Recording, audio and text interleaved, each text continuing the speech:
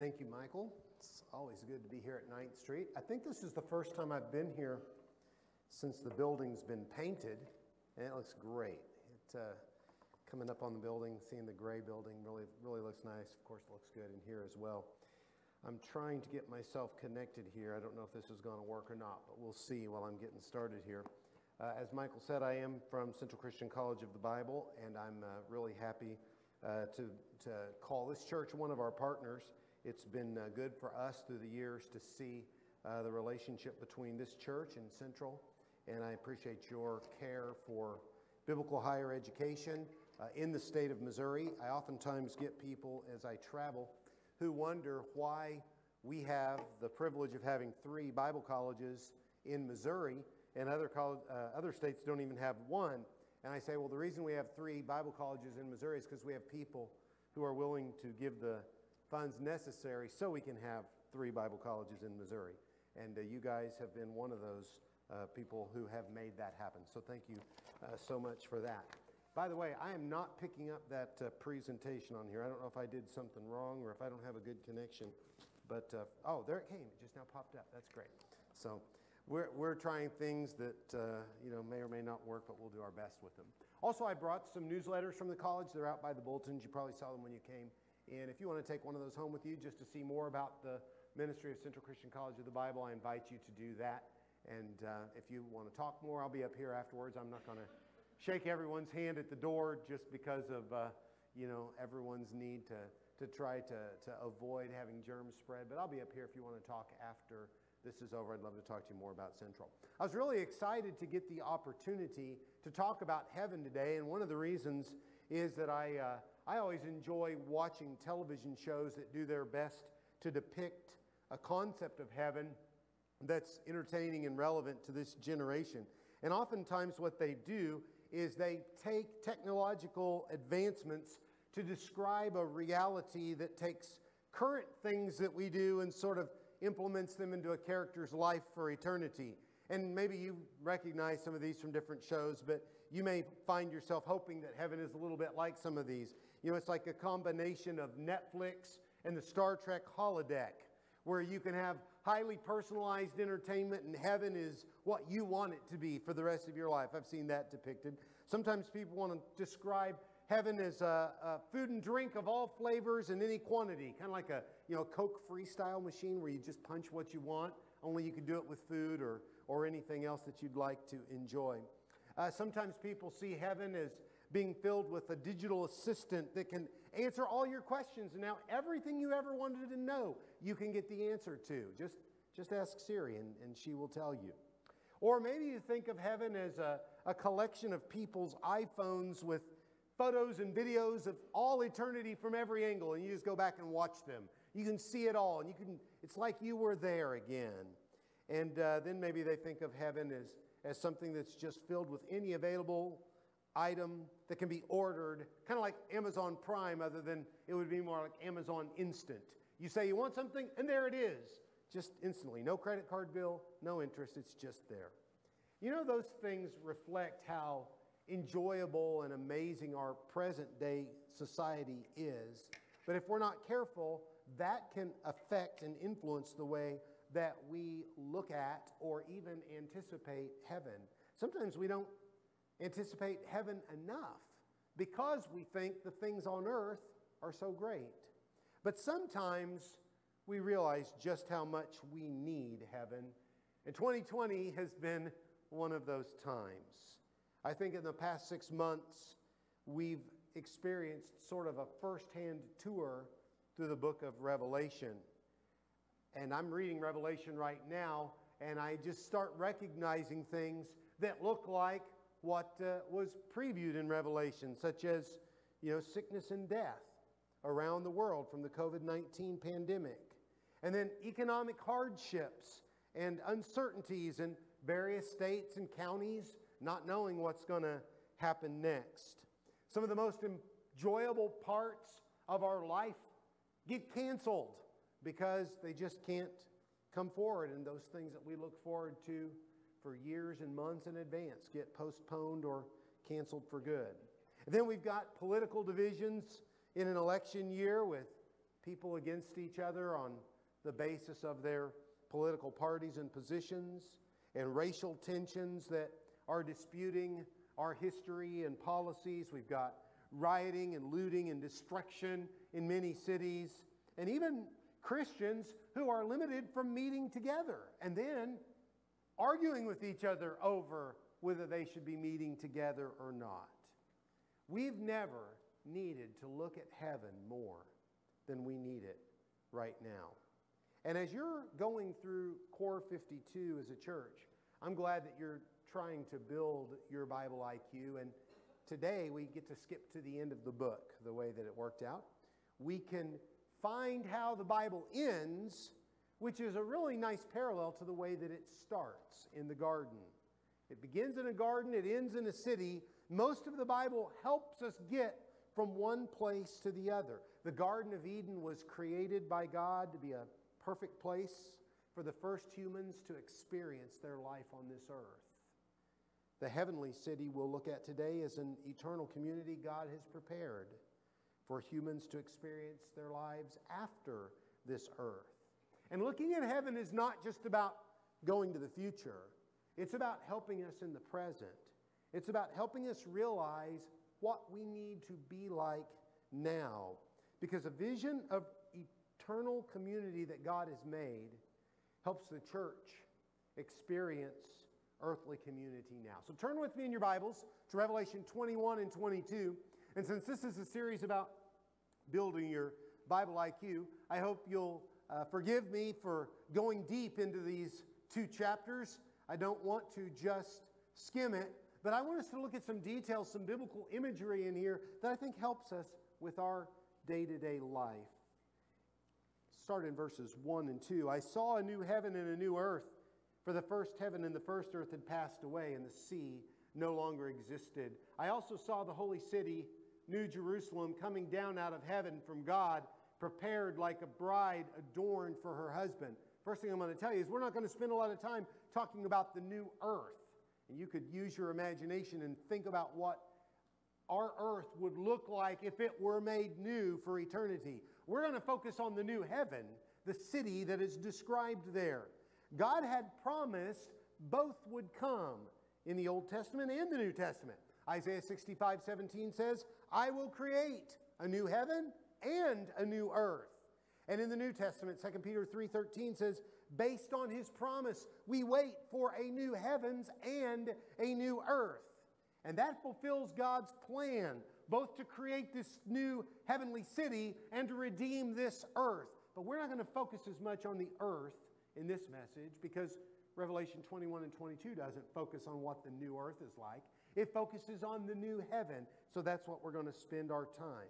Seeing how God's plan is fulfilled here. And even though heaven is something that's described in other places in the Bible, we don't get the level of detail and information as these two chapters give us. So that's why we're going to spend so much time on it. You know, anytime you would describe a community, people would ask you some questions if they've never been there to visit. I travel around and I tell them I'm from Moberly. They tell me things like, oh, well, what's Moberly like? How big is it? What kind of people live there? What are the natural features? You know, is it in a river? Is it in the mountains? No, it's on a plain. What's the weather like? Is it mostly sunny? Is it lots of snow? Is it rainy all the time? Well, Moberly's kind of all of the above, like a lot of Missouri. You get a little bit of all of it. What size is the community? What's the population? Is it a village or is it a metropolitan area? Well, it's not a village, but it's not a metropolitan area either. And what's the economy like? Is it prosperous? What do people do? Or is there a lot of poverty?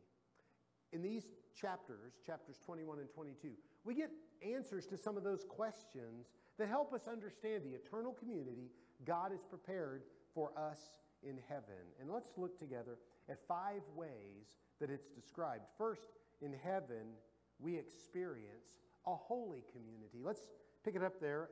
I read the holy city. It was described in verse 2. Pick it up at verse 3. I heard a loud voice from the throne. Look, God's dwelling is with humanity, and he will live with them.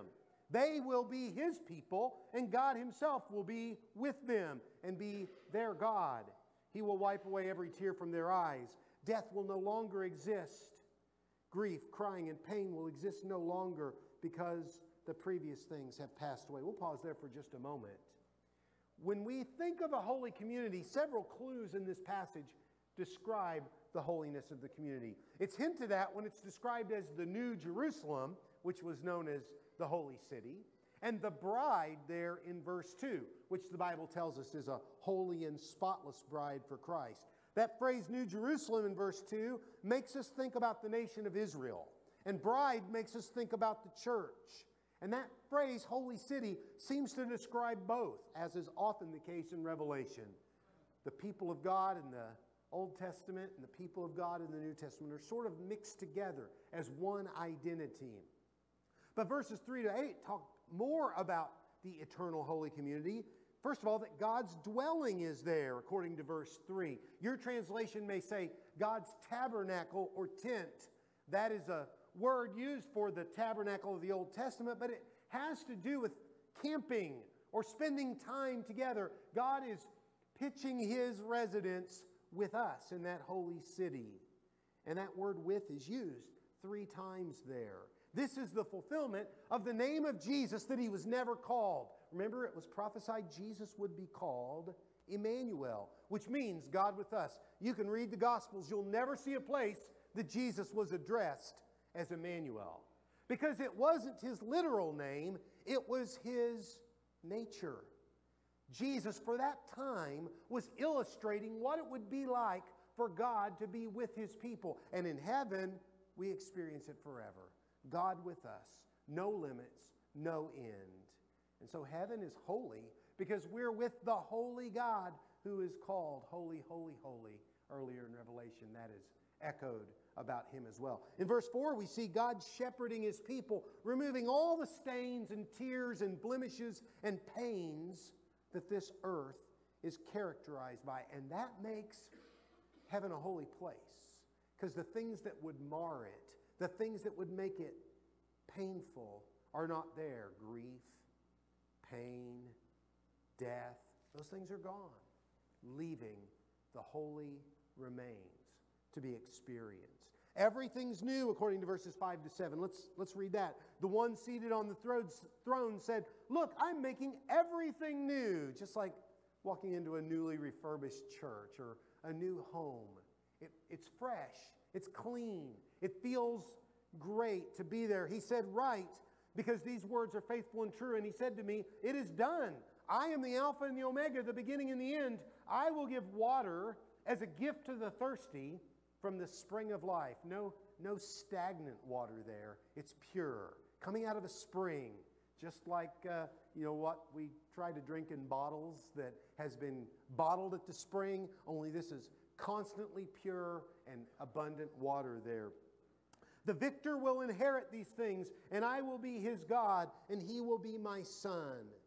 Everything there is holy. Everything there is equal. Everyone's a son. There's no difference between slave and free. There's no difference between male and female. There's no difference in race. All are seen as God's child. And so it's holy in its equality. And then in verse 8, we see one of the reasons that it's holy is because of who's missing. The cowards, unbelievers, vile, murderers, sexually immoral, sorcerers, idolaters, all liars, their share will be in the lake that burns with fire and sulfur, which is the second death. They're not in the holy city. They're in a different place. The opponents of God's people are no longer there. Now, cowards doesn't mean people who were shy or people who were a little bit risk averse. A coward, John is talking about here, would refer to a person who wouldn't stand up for their faith.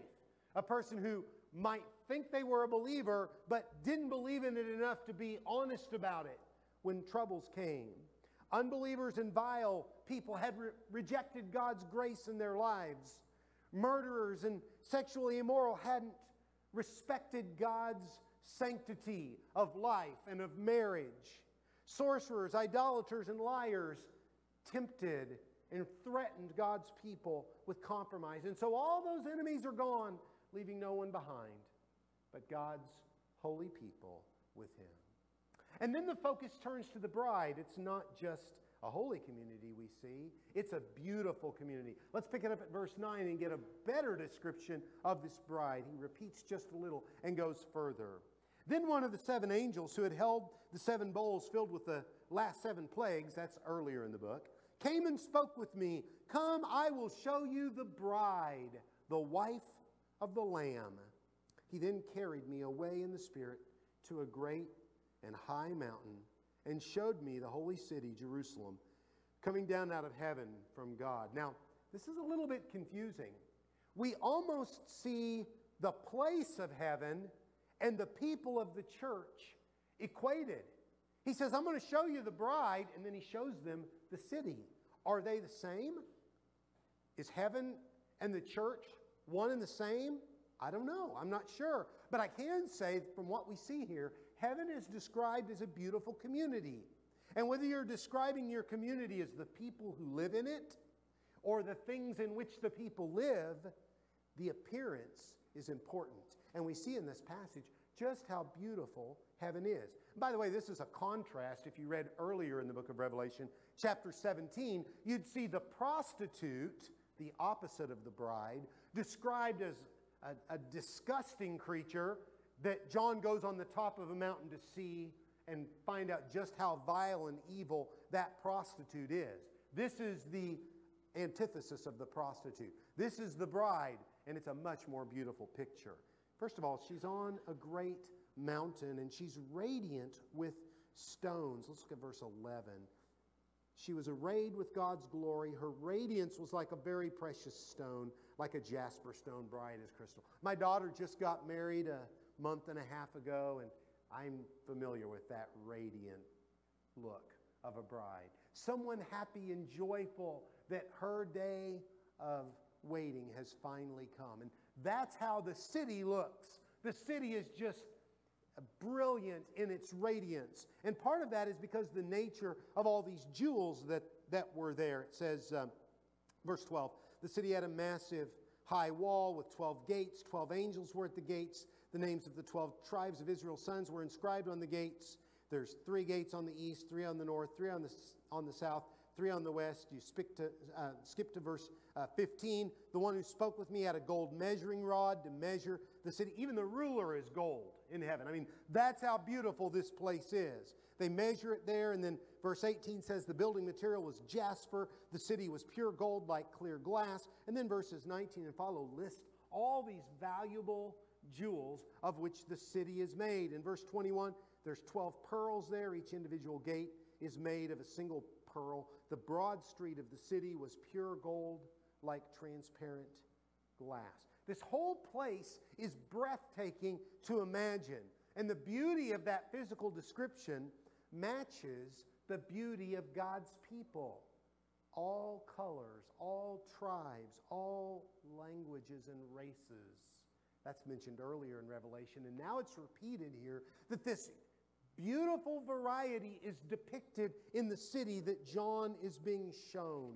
And together they make up the mosaic that is the image of God in Christ. Now there's a special kind of beauty, special probably to us because we don't recognize it as such, in verses 12 to 18, where you see all these gates in 4 directions and 3 gates on each side, and each stone has a name in it, and then it's measured. Verse 16, the city was 12,000 stadia. Its length, width, and height were equal. And you think, what's all this about? Well, the beauty of a perfectly designed and measured city is something that ancient people really respected.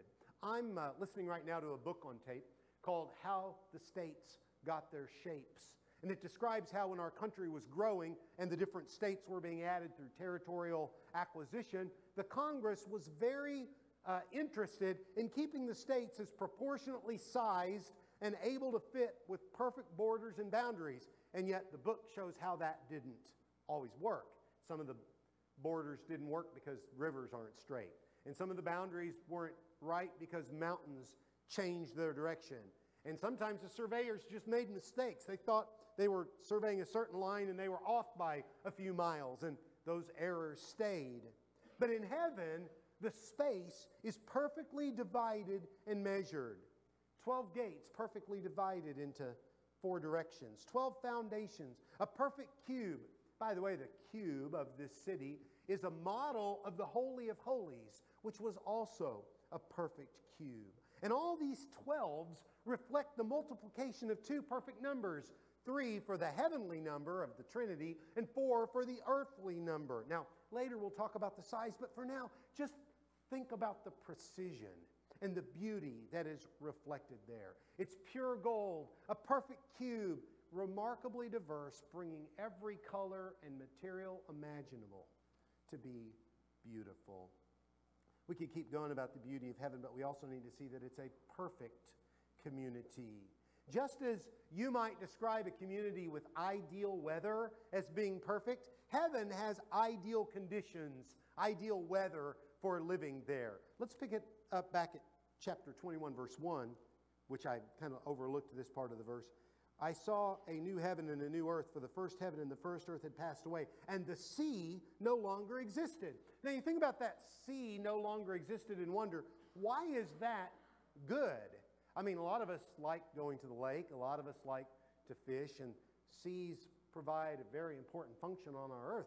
But if you think about it, the sea was made to divide people, and it happened after the fall, after the flood. The world used to be one landmass, and then it broke apart. And the seas were placed there on purpose to divide the peoples. And through that history, seas have been dangerous from navigation. Paul had several shipwrecks, just as an illustration of that. And of course, flooding, which we have seen in locations that are close to coastlines or lakes or things like that. And that's gone. No more flooding, no more fear of that kind of navigation which the ancient people had. Then when you skip ahead to verse 22, you see some more things that talk about the beautiful conditions of heaven. I did not see a sanctuary in it, because the Lord God the Almighty and the Lamb are its sanctuary. So you might think of finding the way to church, finding the way to the temple if you were Jewish, but that's not necessary in heaven, because everywhere is church. Everywhere is a place that can be worshiped, because God and the Lamb are everywhere. We don't need a sanctuary to worship in there. Verse 23 says, the city does not need the sun or the moon to shine on it, because God's glory illuminates it, and its lamp is the Lamb. Now, the sun and the moon there is not just about light coming from God, although that's described, but without a sun and moon, there's no shadows. There's no limitations of time. There's no rival gods. You realize that in this time period that the Bible is written, the gods that were often worshipped were gods of the sun and the moon. We found somewhere I read 84 different gods worshipped in biblical times that had to do with either a sun god or a moon god. So they were rivals to the real God. And in heaven, those are no longer there. They are not worshipped. They're not in power. They're not in fear of those people. Those things are gone. Verse 25 says it's never night there. Each day its gates will never close, because it will never be night. Scripture tells us that deeds that are evil take place in the darkness. And those things don't happen in heaven, because it's never night. There's no demons, no robbers, no sorcery, no mayhem associated with after dark. And then verse 27, nothing profane will ever enter it. No one who does what is vile or false, but only those written in the Lamb's book of life. Items that corrupt the perfection of God can't be there. God's people are made perfect by Christ, and nothing can spoil this perfect community. So our eternal home of heaven is holy, it's beautiful, it's perfect, but it's also massive. Let's take a look back at verse 12. I read this earlier. The city had a massive high wall. That's what my translation says. I love that translation, though. It's just the Greek word mega, which is used in lots of other places as well. Later in verse 17, we find out this wall is 144 cubits thick, which would be about 216 feet. Now, that's a big wall. That's a big wall deep. But that is to show the security and safety of this city. The fence around it is so big that if there were any enemies that tried to attack it, they could never succeed because the wall is so great. But nobody's going to attack it because by this time all the enemies of God have been punished anyway. The prosperity and safety of an ancient city were always judged by the nature of its wall, but they were also judged by its size. And when you look at verse 16, you see the size of the city. He measured it with a rod at 12,000 stadia. That's what my translation says. In the footnote, mine says about 1,400 miles. Yours might say 1,500 or 1,600 miles, depending on how your translation interpreted stadia. Now, I don't want to say that heaven can be literally sized, because I think this is obviously a symbolic number. But it's also important for us to get a sense of the scale of this place by thinking of it in human terms. So let's think of how big a city is that's 1,400 miles square, using a regular urban population density, not overcrowded and not uncomfortable. A 1,400 mile square city could hold 400 million residents minimum. More than that if you wanted to get a little more cozy, but 400 million residents easily. Now, that seems like a lot to me. That's more than the population of the entire United States. But the fact is, this city has even more capacity than that. Because think of it, it's a cube 1,400 or 1,500 miles tall as well. So what does that mean? Well, if you look at our Earth, from ground level to the end of the atmosphere is 100 miles. That involves the troposphere, stratosphere, and mesosphere. That's where all of our weather happens. That's where planes can fly and other things that can be in the air. So imagine that this cube maybe has 14 or 15 layers to it. So it's not just the base level, but it's 1, 2, 3, 4, 5, all the way up to 15 layers of cities the same size, which would give you room for 6 billion people or more. Now, 6 billion people is more than had ever lived at the time that the book of Revelation was written. By now, experts estimate that about 15 billion people have lived in the history of the earth, give or take a couple. And there may have been another 10 billion unborn children through miscarriage and abortion. So maybe 25 billion humans in the history of the world. 6 billion of them could easily fit in this city. And one more thing about the scale, and I just love this in verse 21. The 12 gates are 12 pearls. Each individual gate was made of a single pearl. I would love to see the oyster that made that pearl. I mean, you're talking about a pearl 216 feet deep to be the gate, and at least that big wide as well. It's a massive place, which gives us a glimpse to the enormity of God. Well, there's one more thing we need to see here, and that's that it is an abundant community. Like the most prosperous community you could think of, there are abundant resources, jobs for everyone, no poverty, no one goes hungry, everything you need is there.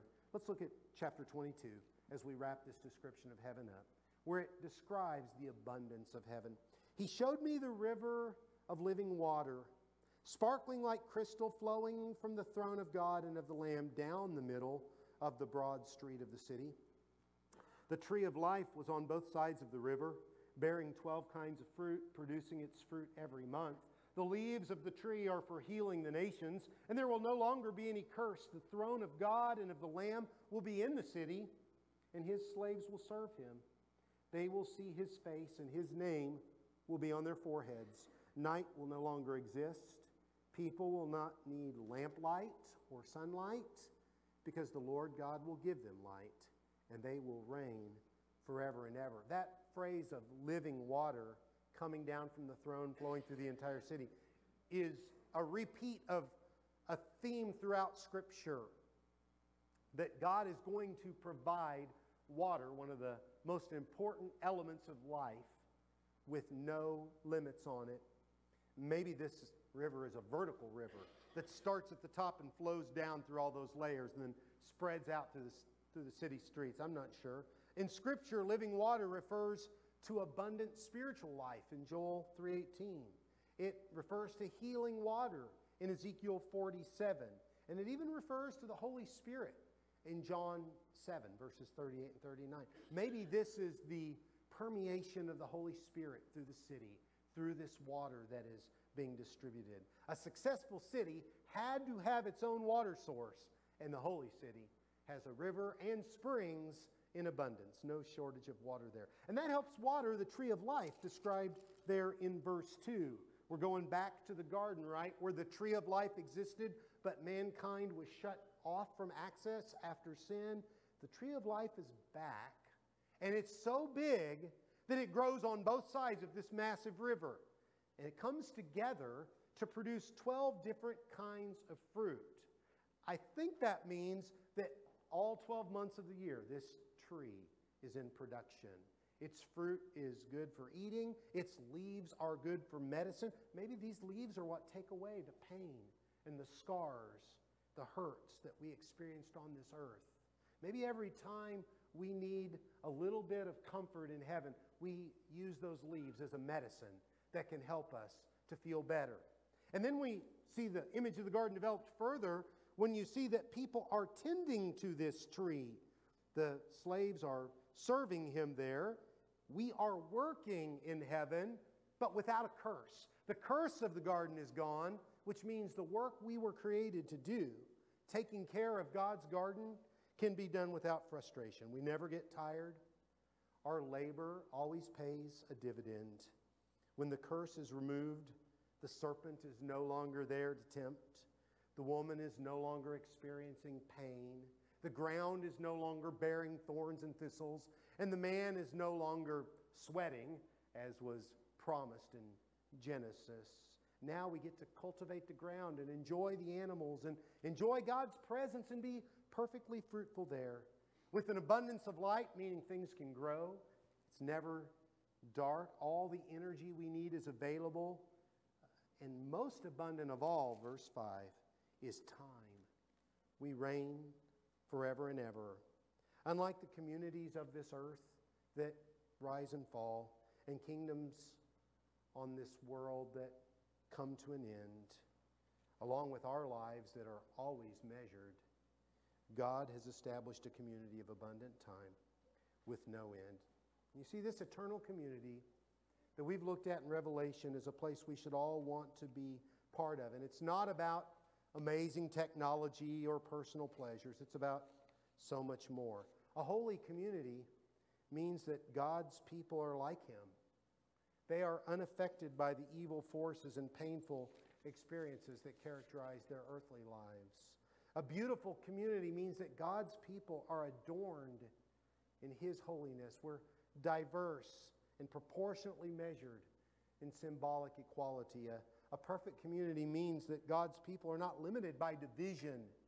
There is no physical place that we are cut off from, or rival deities or corrupt influences. A massive community means that God's people are part of a large group, and there's plenty of room to join. The gates are always open for more to enter. And an abundant community means there's spiritual nourishment, there's healing, there's work for everyone. It never ends, and it never lacks for resources. Now here's our challenge. On our path to be part of the eternal community of heaven, we have a chance to bring as much heaven as possible to our local church.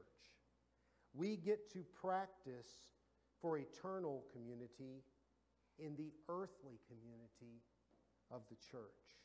We cannot change the entire world while we're alive on this earth, but we can change the church. And as we saw throughout Revelation 21 and 22, it's about the church. The holy city is us, but we don't have to wait until heaven to be God's holy city. We are His New Jerusalem, His bride, His people right now. So let me challenge you today to work towards the kind of community in this church that would make people want to join you in heaven. The community of the church is always under attack by Satan. It is always threatened by sin. And some people are one painful experience away from leaving the church. because no one reached out to them to bring them back. Some people are one thoughtless comment away from hurting someone so much that they would never want to come back to the church. It's always imperfect. Many people today are saying that the church isn't necessary. You can have church on Facebook or Zoom, and if that's all you can do, that's great. But the kind of community we get in the church prepares us for the eternal community that God offers. I know that the church is always an imperfect community on this earth. Every church has at least one problem. Some of them have many. It takes a huge investment to be part of the earthly community of church. There's a risk of being hurt, and I have seen some people burned and others fatally wounded by their church. There are times that it would be far easier to withdraw and do your own thing, and sometimes that's all you can do as well. But when the limitations of this earthly community of church are discouraging, that's when looking to heaven gives us what we need. That's when we need to see the promises of eternal community and ask ourselves, could we make the church today a little bit more like that? Could we make what we see to be true in heaven true on earth by making a church that's more? It's more holy. It's more beautiful. It's more perfect. It's more massive. It's more abundant. God has made us to be the bride of Christ, not only for eternity, but right now. And that comes to us who are in Christ. I want to ask today if you're part of the body of Christ, which is His bride. And if so, what you're doing to make the church on earth look more like the church in heaven, so that someday we can be there and enjoy that together. And if you're not part of the church today, if you've not joined the bride of Christ by faith in baptism to be part of His people, wouldn't you want to be part of something like that? Wouldn't you want to know that for eternity you can be part of a holy city? It may not be perfect on this earth. It can't be really, but it can be for eternity, and you can be part of it. Heaven is built by God for His people. That's you and me. If you want to choose today to be part of that community, you can be with Him in heaven for eternity. Let's pray. God, we thank You for showing us heaven, for giving us that glimpse of glory that we need. It's the only way that we have a chance to spend eternity with You, is to be there. And we thank You that right now we can be part of that as well. That we can be part of that group, the bride, that You are redeeming and making holy. And God, today I ask that You will help this church and others to be more like Your Son Jesus. And for those who are not in Christ, to see Him beyond the noise, beyond the distractions, as the one worth focusing on. Help us to grow in ways that we can be more like Him for the benefit of others and for the glory of eternity. In Christ's name we pray.